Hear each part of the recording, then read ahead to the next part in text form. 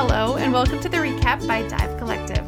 Over the next few minutes, we're going to hit the highlights of the last week's reading from our reading plan. Annika and I, and sometimes Kelly, are excited to invite you along as we read through the Bible together. You can find our reading plan at divecollective.org. It's a free download when you sign up for our newsletter. We know some love the accountability of a checklist, while others thrive from the freedom to join in whenever your schedule allows. The recap is intended to meet all of those needs. So whichever category you fit into, just know we're excited to have you here with us today.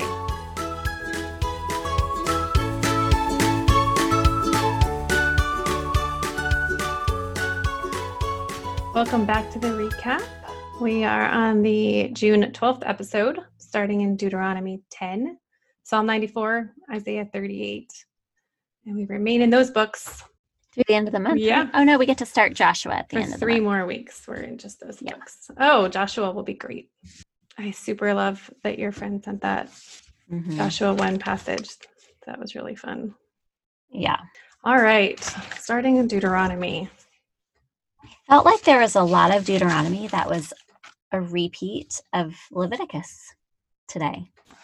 Mostly, I think, starting in chapter 12. This is Moses recapping everything anyway, but it was a lot of similar stuff to when the law was given because he's just going over it all again. Mm-hmm. I'm going to pick out some highlights. I have in chapter 10, verses 14 through 18, it starts out, "Look around you. Everything you see is God's, the heavens above and beyond the earth and everything on it. But it was your ancestors who God fell in love with. He picked their children. That's you. Out of all the other peoples. That's where we are right now. So cut away the thick calluses from your heart and stop being so willfully hard-headed. God, your God, is the God of all gods. He's the master of all masters. A God immense and powerful and awesome. He doesn't play favorites, takes no bribes, makes sure orphans and widows are treated fairly, takes loving care of foreigners by seeing that they get food and clothing." I know that it's because my eyes are seeing everything through that filter of justice, but I just see his justice everywhere in Isaiah, in Psalms, in Deuteronomy. So then again in chapter 11, verses 10 through 12, one of the things I love is he says, "The land you are entering to take up ownership isn't like Egypt, the land you left where you had to plant your own seed and water it yourselves as in a vegetable garden. But the land you are about to cross the river and take for your own is a land of mountains and valleys. It drinks water that rains from the sky. It's a land that God, your God, personally tends. He's the gardener. He alone keeps his eye on it all year long." And I love that. Yeah, thinking about that in terms of the idea that we're still, Gad and Reuben taking up the battle of our brothers and sisters for this land that's still promised to us, this land of justice where God will reign and he'll tend the land. I don't know that I've ever longed for eternity like I have been lately, but with like a bitterness in my soul too, kind of this like, burn it all. Just why can't we just be done? Yeah. Yeah. Come back, Lord, set it all on fire and start again. But yeah. Not to jump ahead, but Psalm 104 reminded me of that section in Deuteronomy where I love Psalm 104 because it's giving God glory because of what he's made, which we've talked about before is really meaningful to me. But in verse 13 of Psalm 104, it says, "He waters the mountains from his palace. The earth is satisfied by the fruit of your labor." It's the idea that he's doing it. Yeah. Yes, Isaiah is filled with that idea that he does all the work. He's in control of all of it. He's control of drying up the lands and sending water. And the part you read in chapter 10 of Deuteronomy about verse 15, "The Lord had set his heart on your fathers and loved them. He chose their descendants after them. He chose you out of all the peoples as it is today." That kind of repeats in chapter 14. Verse 2, "You're a holy people belonging to the Lord your God. The Lord has chosen you to be his own possession out of all the peoples of the face of the earth." And we kind of talked about that a little bit in Galatians, how the Israelites were chosen because God chose them, not because they did anything to earn his favor in any way. It was purely God's grace on them. His grace, his promise. Yes, I love that. Yeah. Chapter 12, the end of chapter 12 stood out to me. He says, "Be careful that you don't," so he's talking about when they go into the land and they displace the people that are there. He says, "Be careful that you don't get curious about them after they've been destroyed before you. Don't get fascinated with their gods, thinking, I wonder what it was like for them worshiping their gods. I like to try that myself.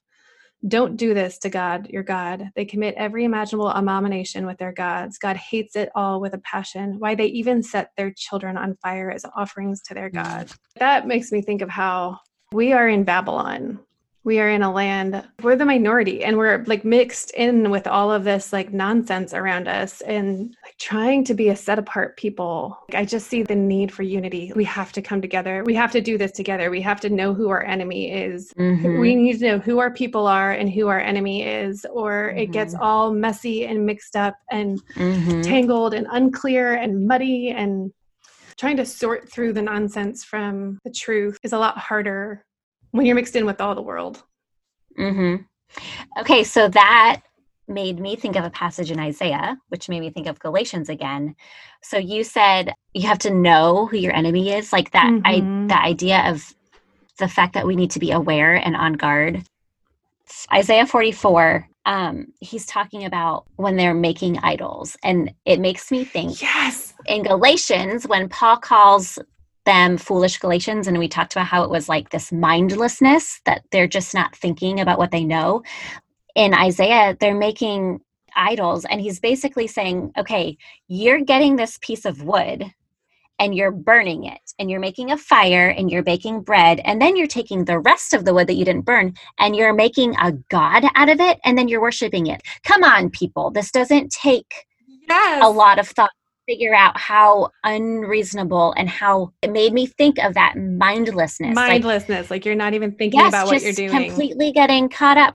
This is not rocket science. That a piece of wood that I burn cannot save me from anything. Like a god. Like it just, there's this fine line. I think we have to be careful, because we also, it's mindlessness when we're talking about believers getting caught back up. Otherwise, it's blindness. Yes. Like they're two different things. But as believers, we have the Spirit. And so we're not blind anymore. God has opened our eyes, and yet we still have to be on guard and not mindless to get caught back up in like what you were saying, like what we're surrounded with all the time. Yes. Even blindness in believers, as a believer, that's kind of my issue all along, is that I feel like I've been blind. The scales are falling off my eyes, even just about my brothers and sisters in general. Right. I'm referring to like spiritual blindness. Absolutely. Spiritual mindlessness. I totally get what you're saying. Get the blind and deaf out here and ready. The blind, though there's nothing wrong with their eyes, and the deaf, though there's nothing wrong with their ears. Then get the other nations out here and ready. Let's see what they have to say about this. Like even God's people can be blind. It's not the same. Like if you're an unbeliever, you don't even have the Spirit. You don't have the capability of seeing. It's not, you have no eyes, you have no ears. Right. That's different than I have eyes and I have ears and I'm still blind and I'm still deaf sometimes. Well, it's like we talked about last week, the knowledge, like once you know, because I think, well, never mind. That could end up being a big conversation, but let's have it. We'll move back. I'm trying to sort through my thoughts right now too. I guess what I'm trying to say is that blindness that you're talking about, having eyes and not seeing, it's not always intentional. It's never intentional. Right. Yeah. And so there's this like, once you know, responsibility that comes with knowledge. And even just the fact that as believers, we can ask the Spirit to give us those eyes, to show us those things, whereas things that we might be blind to without knowing that we're blind to them. Yes. But before, we don't have the Spirit to open our eyes to that stuff. Yes. So it's total blindness. Yeah. No eyes to see, no ears to hear. Yeah. I think that's the gist of what it is. Yeah. I think that goes forward to Galatians, which is that there's grace for all of that. It's not knowing, and then you know, and then living in the grace, what Jesus came for, which is you immediately feel condemnation and shame. And then it's like, no, I'm thankful that God opened my eyes to this. And I'm thankful that he's already saved me from all of the guilt that is piled on me for not knowing. Yeah. Yeah. So when you were saying that you see so much justice in this, I totally get that. And I see the justice. But the things that stuck out to me were the grace. Yeah. So we read Psalm 103 this week, that was the one that my family memorized when my mom was dying. And that's the one that has the phrase that says, he remembers that we are dust. That has always been meaningful to me. But one of the things it says in there is, the Lord's compassionate and gracious, slow to anger and abounding in faithful love. He will not always accuse us. He has not dealt with our sins as we deserve or repaid us according to our iniquities. Mm-hmm. As far as the east is from the west, he's removed our transgressions from us. And then Isaiah 43, and maybe another chapter 2, calls God the Redeemer a lot. That name for God shows up a few times in 43 and I think 44. But then in 43:25, it says, I sweep away your transgressions for my own sake and remember your sins no more. Yes. So just those reminders in the midst of God's justice, he's remembering his promise and just flooding grace. I'm really glad that you said that, because I think that I'm using God's justice. That's what I mean, is that he makes it all right. He will make it all right. Like, and that's what I'm seeing all through Psalms, all through Isaiah, is that he is not missing any of it, and he's going to make it all right, which is why I have this like longing for eternity. Because as I look around, I'm like, this is not all right. Right. But it's and one of the things that's that promise. Yeah. He is just, and he will make it all right in a way that's gracious and merciful and beautiful. I mean, that's the picture that we're seeing in Isaiah, is that these are people that go astray constantly, and he's just keeps coming back and saying, but I'm going to make it all right, even though you don't deserve this, and even though you don't even bring me the bare minimum. This is, in fact, Deuteronomy 16:16, it says, all your men must appear before God, your God, 3 times each year at the place he designates. Each man must bring as much as he can manage, giving generously in response to the blessings of God, your God. And then in Isaiah 43, verse 22, right before that verse that you quoted, he says, but you didn't pay a bit of attention to me, Jacob. You so quickly tired of me. You wouldn't even bring sheep for offerings and worship. You couldn't be bothered with sacrifices. It wasn't that I asked that much from you. I didn't expect expensive presents, but you didn't even do the minimum. So stingy with me, so close-fisted. And then he says, but I am the one who takes care of your sins. That's what I do. I don't keep a list of your sins. That's the picture. I see all that's happening. I see how bad it is. I am going to come and I'm going to make it right.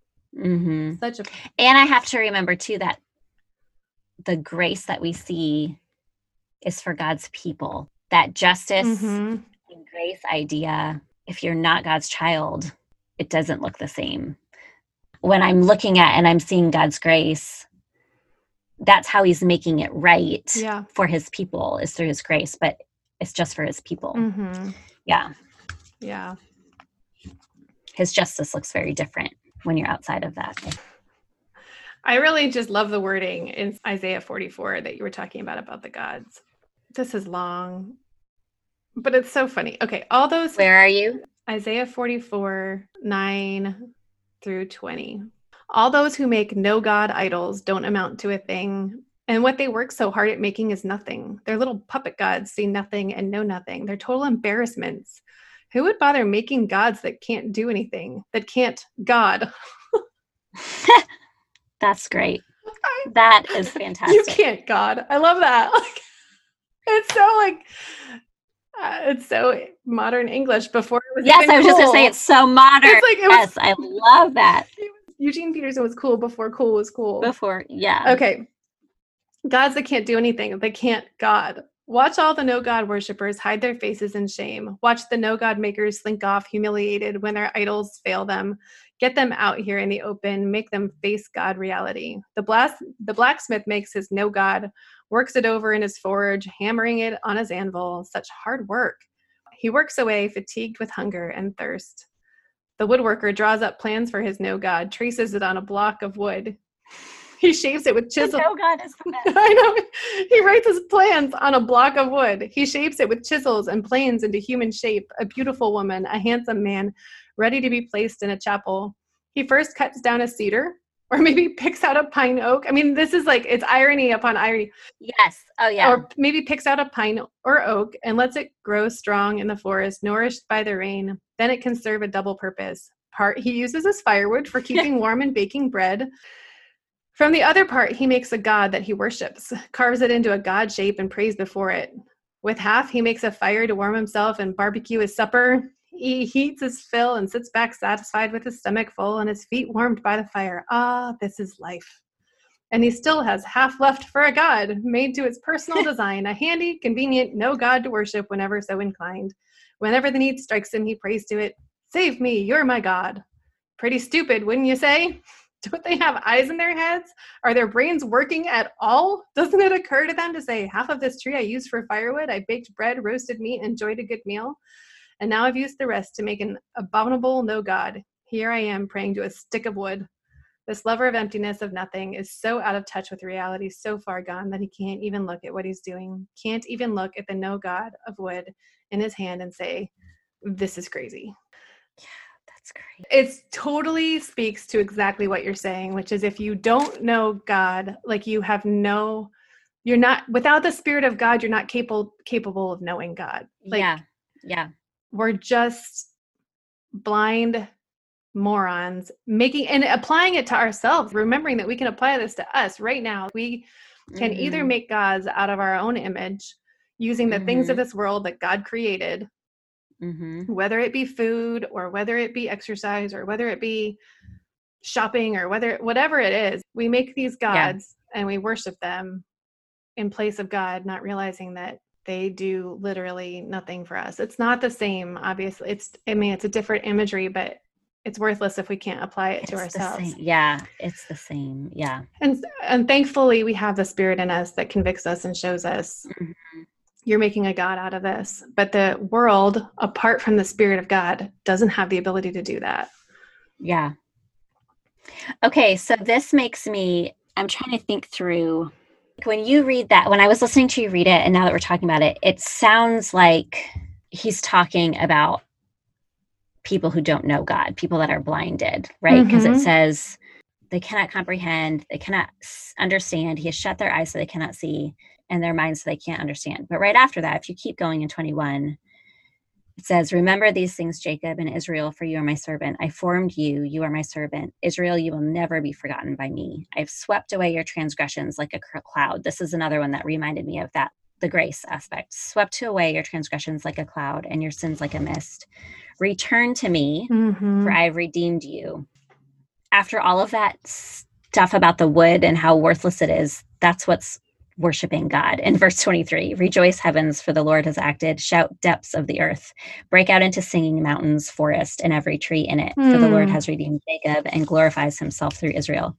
So I guess what I'm trying to say is this is a deeper question and requires a lot more study. But when it talks about in verse 18, they don't comprehend and they can't understand and their eyes have been shut, it sounds like he's talking about his people, because then he's saying, return to me, for I have redeemed you. Right. Well, that's what it goes along with what we were talking about in Deuteronomy. Moses says, when you go into this land, don't play with their gods and don't be curious. But we're in Isaiah now. We found that this is exactly what they've been. Right. They did. All throughout history. Yeah. So he's definitely, I shouldn't say he's definitely, but I would not doubt in the least. Yeah. So I guess it's like when we're talking about verse 18, I'm referring to it in the context of our conversation and how we were talking about how they're spiritually blind without the Spirit of God. And then there's the believer who's just like being mindless and not seeing, right?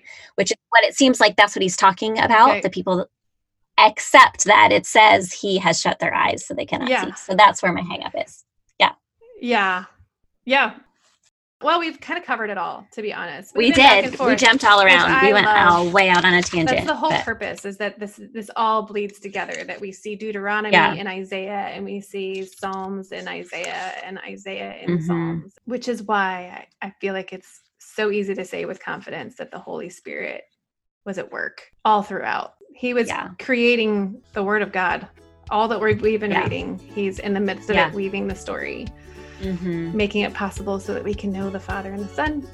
Yes. Thank you, God. If you enjoyed this discussion and maybe you're wondering how to get more highlights out of your own scripture reading, you might be interested in joining our in-depth dive studies, where we model our process of inductive Bible study. You can find out more at divecollective.org under the Studies tab. And we will see you next week.